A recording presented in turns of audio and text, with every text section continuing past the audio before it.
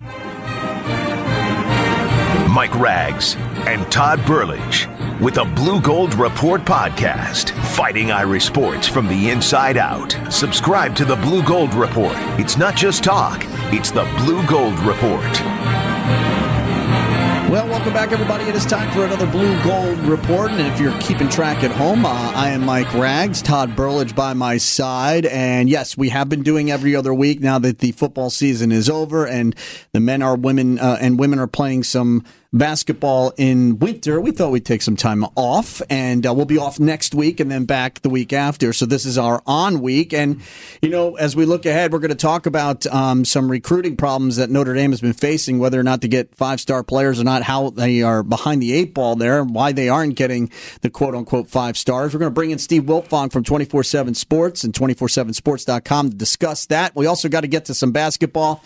The men are just struggling along here, and that's just unfortunate. They're young and they have no depth. And the women now, all of a sudden, is their cause for concern after losing again. And is the rest of the pack in women's basketball catching up to Notre Dame and UConn? It certainly does seem that way. We'll talk a little bit about that. Throw in some other stuff, but let's bring in Todd Burlage here. Todd is, of course, the lead writer for Blue Gold Illustrated for Notre Dame Sports. Todd, how you doing, my friend? Doing well, Rags. How are you, sir? I am well. I am at Rags923. He is at Todd Burlage. And, Todd, I'm a little surprised at how much not just the Notre Dame women, but the UConn women, and you know, you've got these other schools just nipping at the buds now. This isn't a cakewalk to the finals anymore. No, and we haven't been on since the loss to North Carolina, and that was interesting to me because number one teams versus unranked teams had won 198 games in a row in women's basketball. So that streak ends.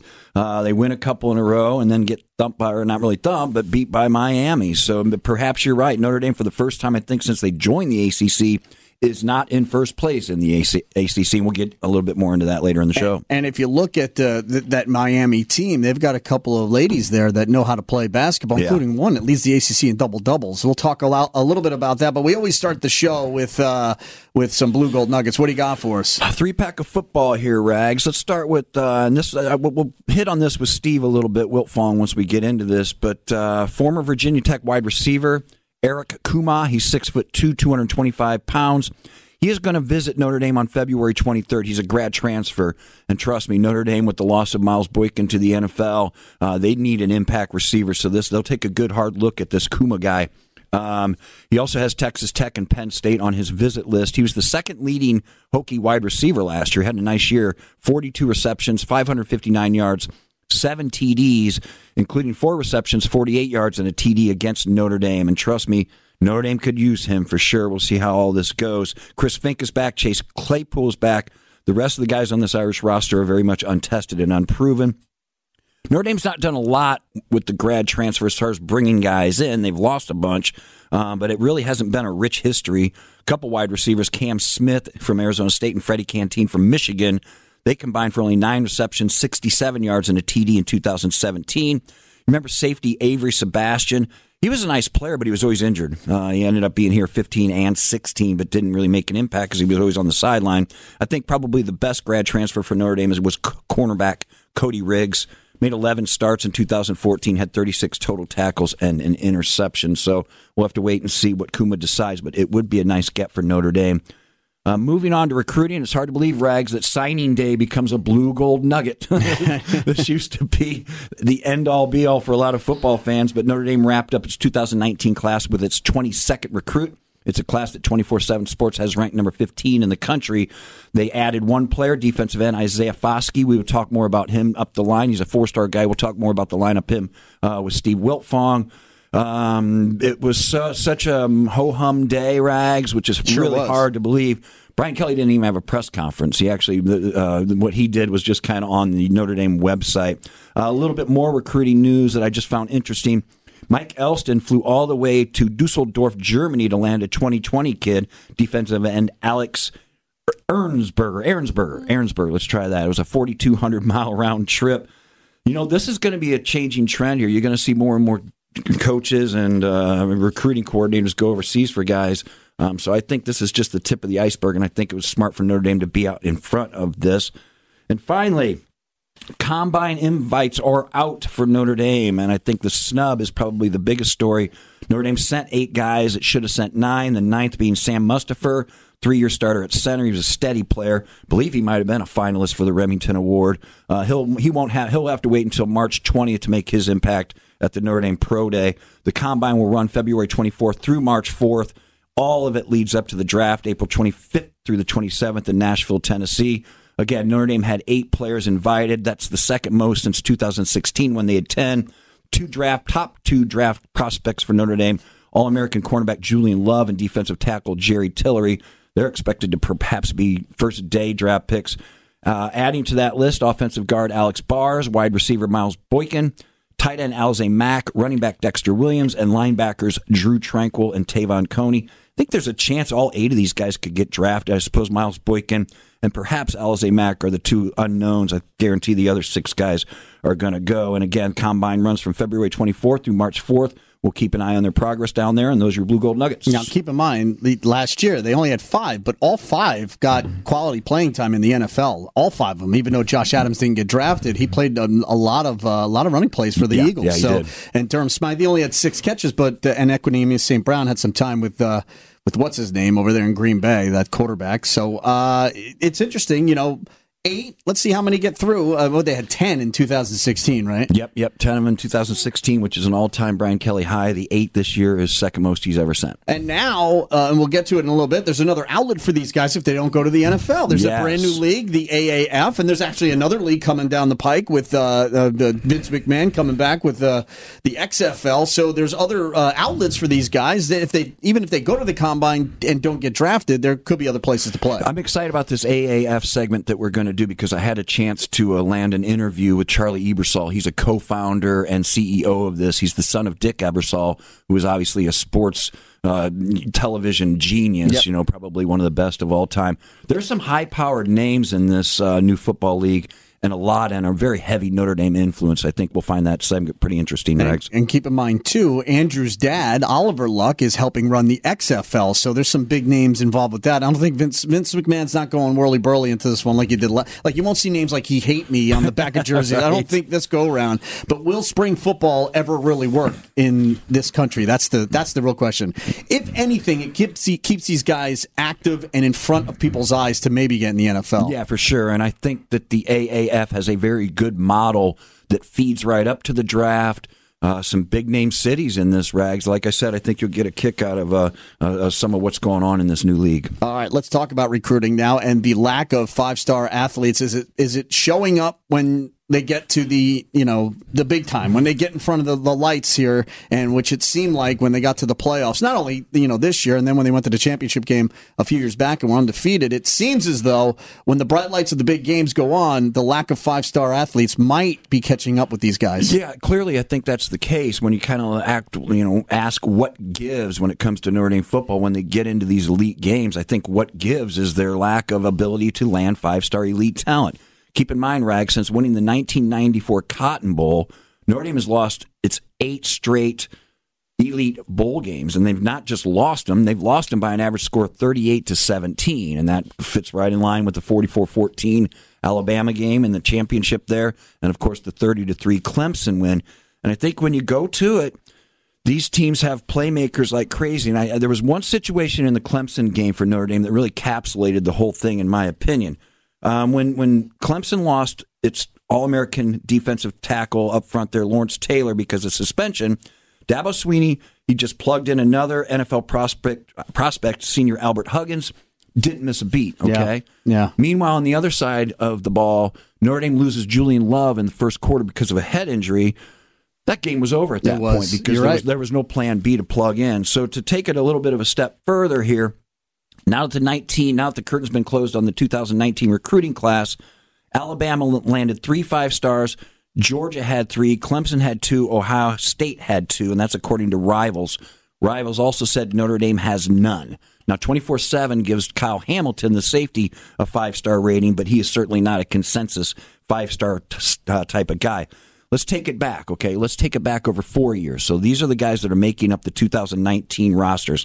Check this out. Georgia has 18 5-stars, Alabama 14, Ohio State 12, Clemson 10. And, of course, those are the top four. And those are the four big dogs every year when it comes to in running for the playoffs.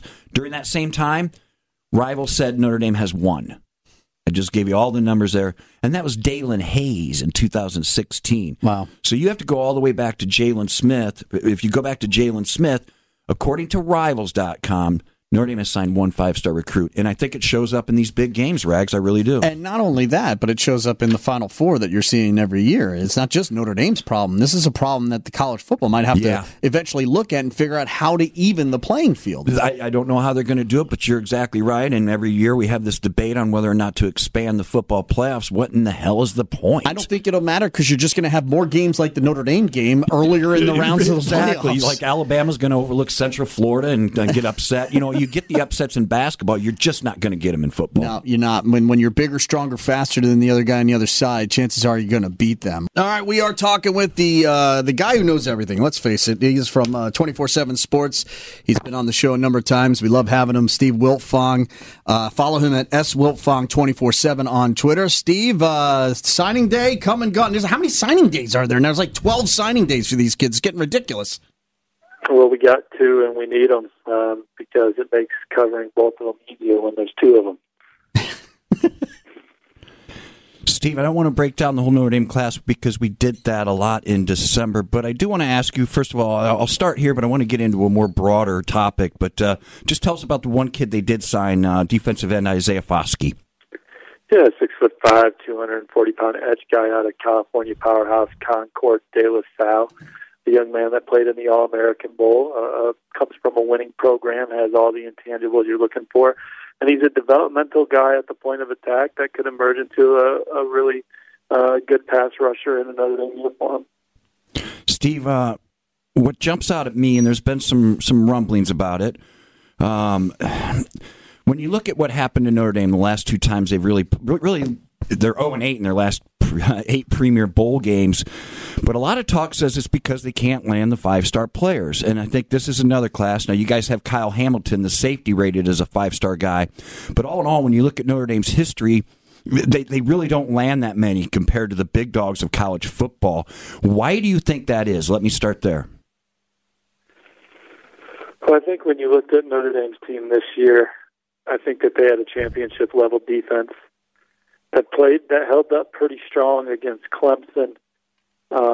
With the injuries, you had Julian Love go out, you had Okwara go out, you had Alohi Gilman go out, and you didn't have maybe they had Myron Tagovailoa in the game, but he was hurt all year. So those are some heavy hitters against the national champion. I think that Notre Dame could certainly, that wouldn't have been the best defense in college football history, but it would have been good enough, is my point. I think you could have won a title with that defense. Offensive line has been good enough. I mean, look, McGlinchey, Quentin Nelson, Jack Martin, I don't care what they were ranked, they're 5 stars, they're first-round draft picks. You know, and so they just weren't ranked properly coming out. You know, now they were ranked high, but they were 5 stars. Ian Book was efficient enough, I think, where Notre Dame's where Notre Dame needs to make the move. I think. Well, they were young. They're young. They had a young offensive coordinator that's learning on the job. That certainly had some bright moments last year, but they struggled against Clemson. Notre Dame, they got to get those. They got to get those more dynamic receivers now. Notre Dame was really big at receiver this past year. Miles Boykin, Claypool, Alize Mack, Nick Wisher. And those guys are tough to match up with because of their size and their ball skills. Notre Dame only had one guy on offense, though, that was a threat to score every time he touched the ball. And for whatever reason, I don't think he was utilized as much as he could have been. And you can, it's easy for me to say that, not being in the meeting rooms or whatnot. But Dexter was the most exciting player on that offense, and they need more guys like that can change a game on one possession, one play, hit a home run, and against those good teams to kind of change the momentum in ball games against teams like that. We're talking with Steve Wiltfong from 247 Sports and 247sports.com. Find him on Twitter, SWiltfong247. Steve, I want to ask you also, there was always some rumbling, and you can probably speak to this, that while Autry Denson was great at developing his running backs when he was here, he really didn't put in the effort when it came to recruiting. I guess if you could address that a little bit now that he's moved on to Charleston Southern, and then the new guy, really not a big profile, not a lot of resume when it comes to Lance Taylor, but certainly a couple good running backs that he coached at Stanford. Can you kind of address that dynamic with the running back coaches at Notre Dame? Because I as well think that's one of those positions that the Irish are falling short when it comes to landing dynamic talent. Yeah, well, there's no more Tony Alford backs on the roster, and Autry Denson's not going to be around to coach any of the guys that he recruited. And so Lance walks into a running back room that seems suspect right now. Sure. And certainly maybe Jafar's the guy, but he was recruited as a receiver, so you had to make up for a miss at that position over the course of the year. And you got Kyron Williams coming in, who's an unproven freshman that looks dynamic on film, but I don't know if he has the top-end speed to be that one-touch-and-go guy. I think he's got a shot to be a good player, though. And then Lance, you're right. We don't know what kind of a recruiter he is. I'm not saying he's not going to be an elite recruiter. He hasn't been in a position to show it. And you didn't know Tony Alford was a dynamite, lights out, get Louis Nix to commit to the program without a head coach recruiter until you get a decal like that on your golf shirt. Lance at Stanford did get Bryce Love, but I also say that Stanford gets half the guys they offer, and it doesn't have as much to do with the coach recruiting as it does the institution. Now, I will say that it takes a whole heck of a lot of good evaluating at Stanford and pounding the pavement and turning over rocks to find the kids that are capable of getting admitted into Stanford that can also play at a high level. That's not easy to do. So, we'll see. Chris Tyree, he's a 5-star running back type out of Virginia, maybe the fastest player in the entire 2020 class. He's a Notre Dame should be getting. And there was no shot that Autry Denson was going to get that kid, in my opinion. So we'll see if Notre Dame can go toe-to-toe with the Alabamas and the Penn States and the Stanfords of the world for Chris Tyree, who's going to be heavily recruited. And, I mentioned earlier Miles Boykin and Alize Mack and Nick Wisher, Chase Claypool. All those guys recruited on Mike Denbrock's watch, and some. So we still haven't seen a guy that Chip Long or Dell has recruited either make an impact on the offense. So we'll see, as far as the skill players go anyway. So we'll see if those guys evaluated well at receiver. And there's no shame in sitting behind guys like Miles Boykin and Alize Mack and Claypool and biding your time. But Kevin Austin, Michael Young, some of those guys are on deck. I think Michael Young may have even been a Denbrock recruit, actually. So, but we'll see. We'll see if some of these guys that Chip Long and Dell recruited can be difference makers at Notre Dame. Obviously, the guys Tony Alford and Mike Denbrock recruited were good enough to have Notre Dame put up some really good offensive numbers over the years and win a lot of games. Steve, we appreciate your time. You're always busy at this time of year. Steve Wiltfong from 247 Sports. It's SWiltfong247. We'll talk real soon, all right, pal? Thanks, guys, for having me on. See you. Thanks, Steve. I love the point that Steve made when he's talking about the skill position and how Notre Dame really needs to step it up there. I totally get what he's saying. The offensive line, it's a pipeline to the NFL. Thought the defensive line has made some great strides on Notre Dame's side as well. But when you're looking at it, with Denson gone and Lance Taylor now as running backs coach, and they really need to upgrade recruiting at that. And Steve mentioned Chris Tyree out of Chester, Virginia. He's a 4-star, 5-star type of guy. A.J. Henning is another one. He's out of Frankfort, Illinois. Notre Dame has absolutely have to get they need these guys. And the reason they need these guys, Rags, is look at this running backs room right now. I mean, Jafar Armstrong is probably your leading candidate to be your starting running back. He's a converted wide receiver. Avery Davis might be his backup. He's a converted quarterback. Something went terribly wrong under Autry Denson when it came to recruiting running backs. They're paying for it, and they need to fix it right now. Well, we know Tony Alford, too. He brought him up a couple times. He was a good friend of the show way back when, he was. And he was a great asset for not only Brian, but everybody else before him. Oh, for sure. And I mentioned, and Steve talked at length about the wide receivers as well.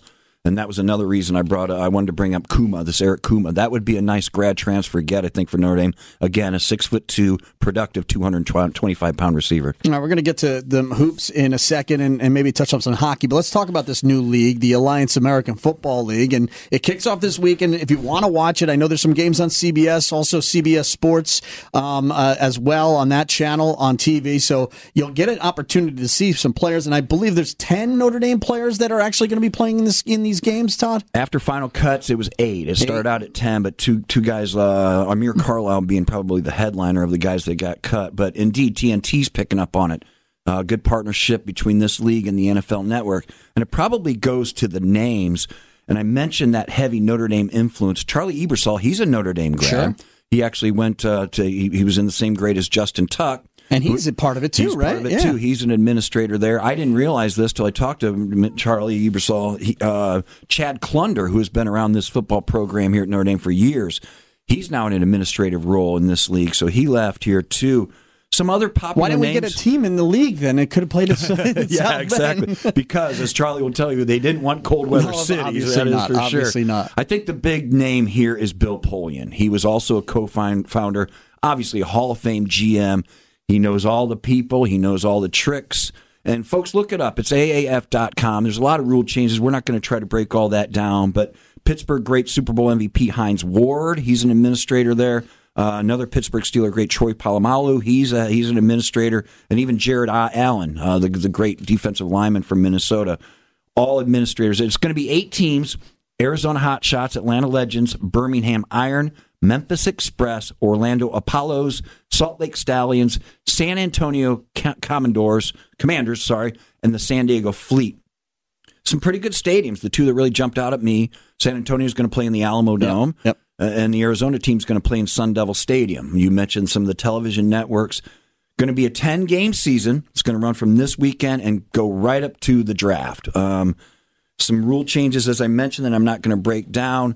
Let's go ahead and play this interview with Charlie Ebersol that I had, and then once we get on the other side of it, I'll give you a little breakdown of the Notre Dame players that are part of this. This endeavor has a very heavy Notre Dame influence to it, and I wondered, was that just coincidental? Was that by design at all, Charlie, as you guys put this together?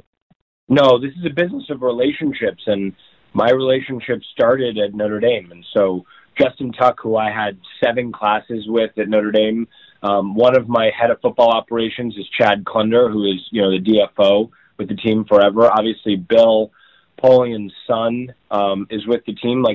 Ultimately, when you think about what it is to graduate from Notre Dame, it's to graduate into a family of alumni that are incredibly supportive. I'm very lucky to have that connection. Just talk about how, when this was put together, what was the vision for it, Charlie? Well, I was struck by the fact that there's 78 million people in the United States who stop watching sports on the weekend when football goes off the air after the Super Bowl. You add to that 26,000 kids that graduate from college every year that play Division I football, and only about 200 of them get a gig in the NFL or a shot at a gig in the NFL.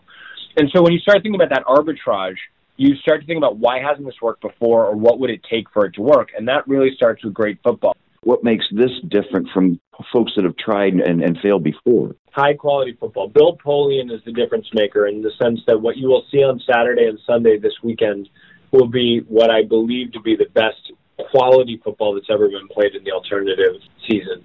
And how did you happen to go about picking the cities?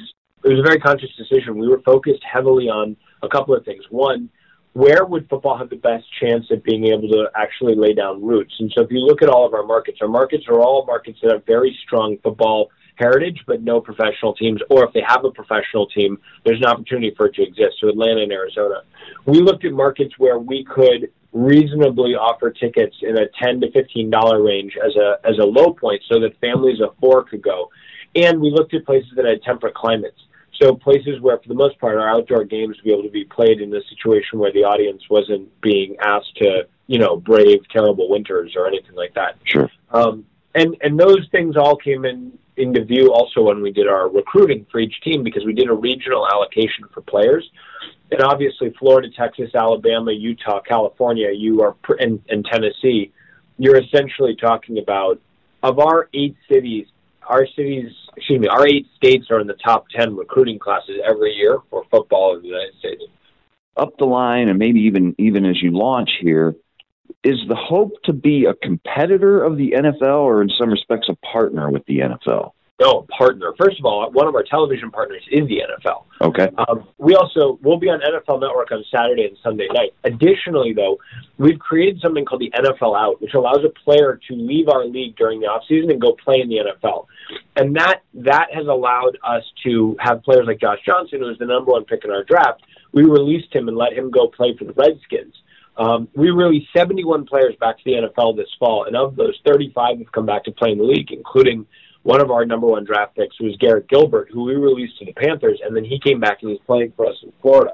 So we have a very symbiotic relationship with the NFL, which I think has ultimately served us well, because everyone who's tried to do this before us has tried to be competitive with the NFL, which quite frankly is an act of insanity. The NFL made $37 billion last year in gross revenue. I'm not sure that anybody, short of maybe Jeff Bezos, could walk into that marketplace and compete at any level. That was it's fascinating to me. The thing is, everybody's skeptical heading into these leagues, Todd, because they've come and they go a lot. Charlie's not, obviously. I know he's excited about, and maybe there's reason to be, especially if you're a Notre Dame fan, because you look at the list of some of these players that are going to be playing. You got some recognizable people that you'll remember from playing here. Yeah, and I think the difference between this league and some of the other failed ones is they're not trying to go head on head, as Charlie mentioned, with the NFL. It's more synergy. There's more synergy there, more of a partnership, and I thought that was important, and that was a question I really wanted to ask him. Let's start with Tarian Folston. Remember, he played for the Irish from 13 to 16. Probably should have stayed another year, but whatever. You took the words right out of my mouth. Had a 50-year option, didn't take it. He's with the Atlanta Legends. Niles Morgan, who I honestly thought would get drafted. He was waived by the Bears in the 2017 rookie minicamp. He's with the Arizona Hotshots.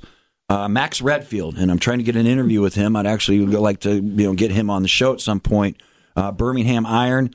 This guy obviously had his struggles here at Notre Dame, 2013 to 15, but he turned it around. He ended up getting his degree from Notre Dame, ended up playing for Indiana University at Pennsylvania, where he became an All-American there. It's a Division II school, and he actually had a combine invite after last season, so he seems to made good on his, hopefully he can make good on this chance here. A couple guys that are playing for Orlando, defensive back Cody Riggs. He was mentioned earlier in the show, actually. He was a transfer here from the Florida Gators, was a pretty good one, actually, for Notre Dame. And punter Ben Turk. Almost a Jet, so he's not that far from. Yeah, he got cut at the last second. He was going to be their punter. Yep, Salt Lake Stallions, Greer Martini. He's worked out for a lot of teams since getting out of here in 2017. Linebacker just hasn't been able to stick, so he's playing out there in Salt Lake.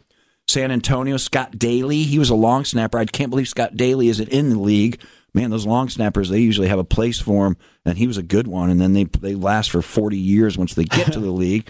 And the last one here, John Montellis, he actually was a grad transfer from Notre Dame. He played here from 14 to 16. He was an offensive tackle, seldom used offensive tackle.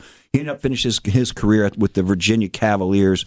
And again, I mentioned Amir Carlisle, probably the most notable Notre Dame cut. And just so you know, I know we don't want to get too into the details of the rules here, but they say there's going to be fewer TV timeouts, 60% fewer commercials on the television. So it'll be more of a lot more action continuous than you're used to in the NFL. And they really want these guys to not only Todd, excel in this league, but if it doesn't work out, and every year you play in this league, right, you get rewarded with a secondary scholarship. You can go and get an education in something else, and I think that's a terrific idea. Yeah, that's all for all those guys that leave early, don't get their degrees. There's a way to keep getting that education, and you may or may not like it, but they aren't doing kickoffs for player safety. Right. You can debate whether or not that's worthwhile, but I think given what this league wants to do, become a feeder system into the NFL, I think that's probably a smart rule move. All right, Todd. One of the reasons we're doing every other week right now is the anticipation, the excitement of men's college basketball is waning each and every week. Now, do they play a Sunday night game, which is interesting, this coming Sunday night against Georgia Tech? I struggle for reasons to watch. Let me just say that, Todd. They're just... outside of one guy, nobody's really excelling this year. Especially when it comes to consistency. You see flashes from some of these freshmen and whatnot. It's been frustrating for me because this was Mike Brey's best recruiting class. It was a top 10 recruiting class. And while you look at the players in Notre Dame's top 10 recruiting class and you look at Duke and Kentucky and some others, it's a pretty obvious difference there. But it's a shame that Notre Dame can't shoot because that all these guys were supposed to come in here and be shooters. So shot the ball well against Boston College in a 79-73 win. Looked like maybe they were off the schneid a little bit. Actually hit 50% of their three-pointers and 53% of their shots. It was the best shooting game of the ACC season. Nick Jogo had a career-high 21 points. But then off to Miami this week, the worst team in the ACC that stands now at 10-12 and 2-8. And you lose 62-47, a season low in points. I talked about the shooting. This was unbelievable, Rags. It was unwatchable for that matter. 32.1% shooting overall, 14.3% shooting, a couple season lows there. Notre Dame actually made its first 4 threes, Rags, and then missed 16 in a row. They were up 9 early and then fell behind by 18 late. DJ Harvey, 14 points. John Mooney's streak of 8 straight double-doubles ended. He had 11.6 rebounds. You mentioned the Georgia Tech game. I thought it was going to be better than this. I expected some growing pains, but my word, for this team not to be able to shoot has got to be driving Mike Brey crazy because he prides his teams on great shooting. And some of these guys, we even mentioned it in one of the shows, a couple of these guys were rated as among the top 100 shooters in all of college basketball at freshmen, and it's just not showing up. And one of the guys, the one guy I was talking about was John Mooney, and the emergence of him back in that Boston College game. Even his play has leveled off now, and he's kind of disappeared. He had a double-double there in the BC game. That's what I mean. That was still almost a month ago now. Yeah. They played again. That's right. Yeah. They swept they actually. That was one of their wins that they had. Yeah. Isn't that their only? When their wins are forgettable, then you know it's a problem. Well, it's their only 2 wins, BC and BC. So correct, yeah, indeed. No, but you're right, and I just shudder to think of what this team would be without John Mooney. I mean, DJ Harvey isn't playing well. TJ Gibbs isn't playing well. Even the guys you expected to step it up a notch. Hell, DJ Harvey's a 5-star recruit. You'd never in a million years guess that watching him play. So I don't know what's going on. Mike Brey needs to get it turned around again, and perhaps. The whole dynamic of this team is weird because Brey has always talked about, I want to stay old. But for circumstances beyond his control, transfers, injuries, other things, he is the youngest he's ever been in his entire college coaching career, and it is certainly showing. And postseason play is definitely in peril right now at 12 and 11. It's going to be really tough trying to navigate the ACC and finish over 500. They'll want him in the NIT, but they might not be able to deliver. That's for sure. For sure. And the women, like I said, is the competition starting to level off here? Because even UConn has struggled quite a bit this year, Todd.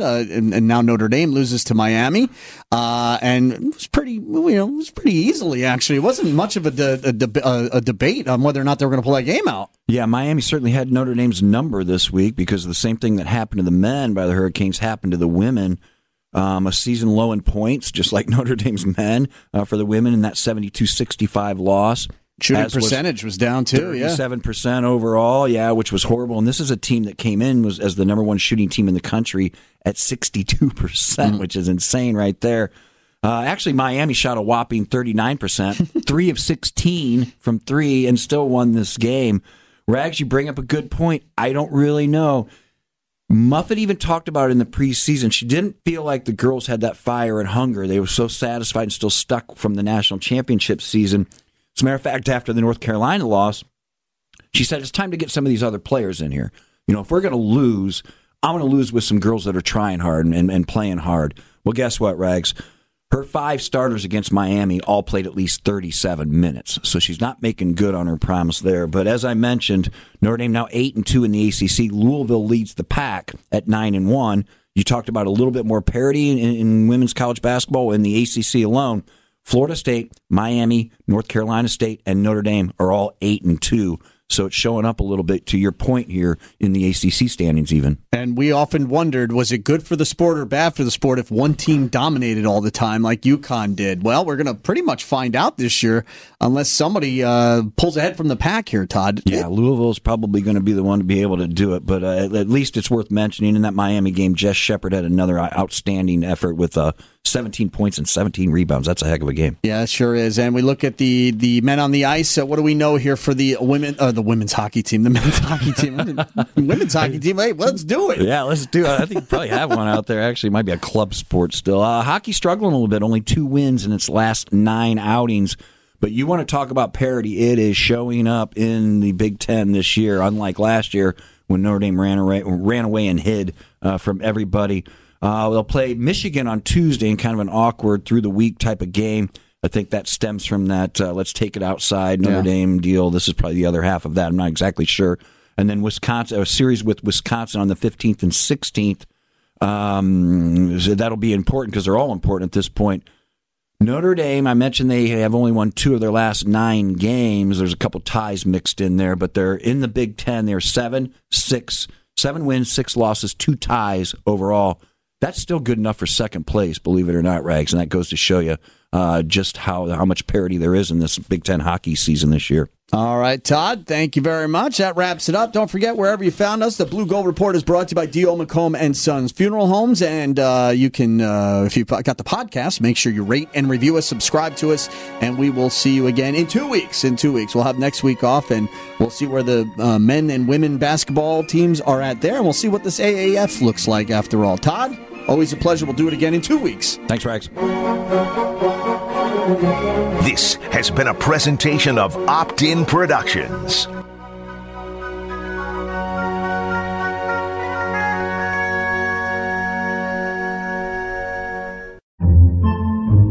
Podcasts by Federated Media.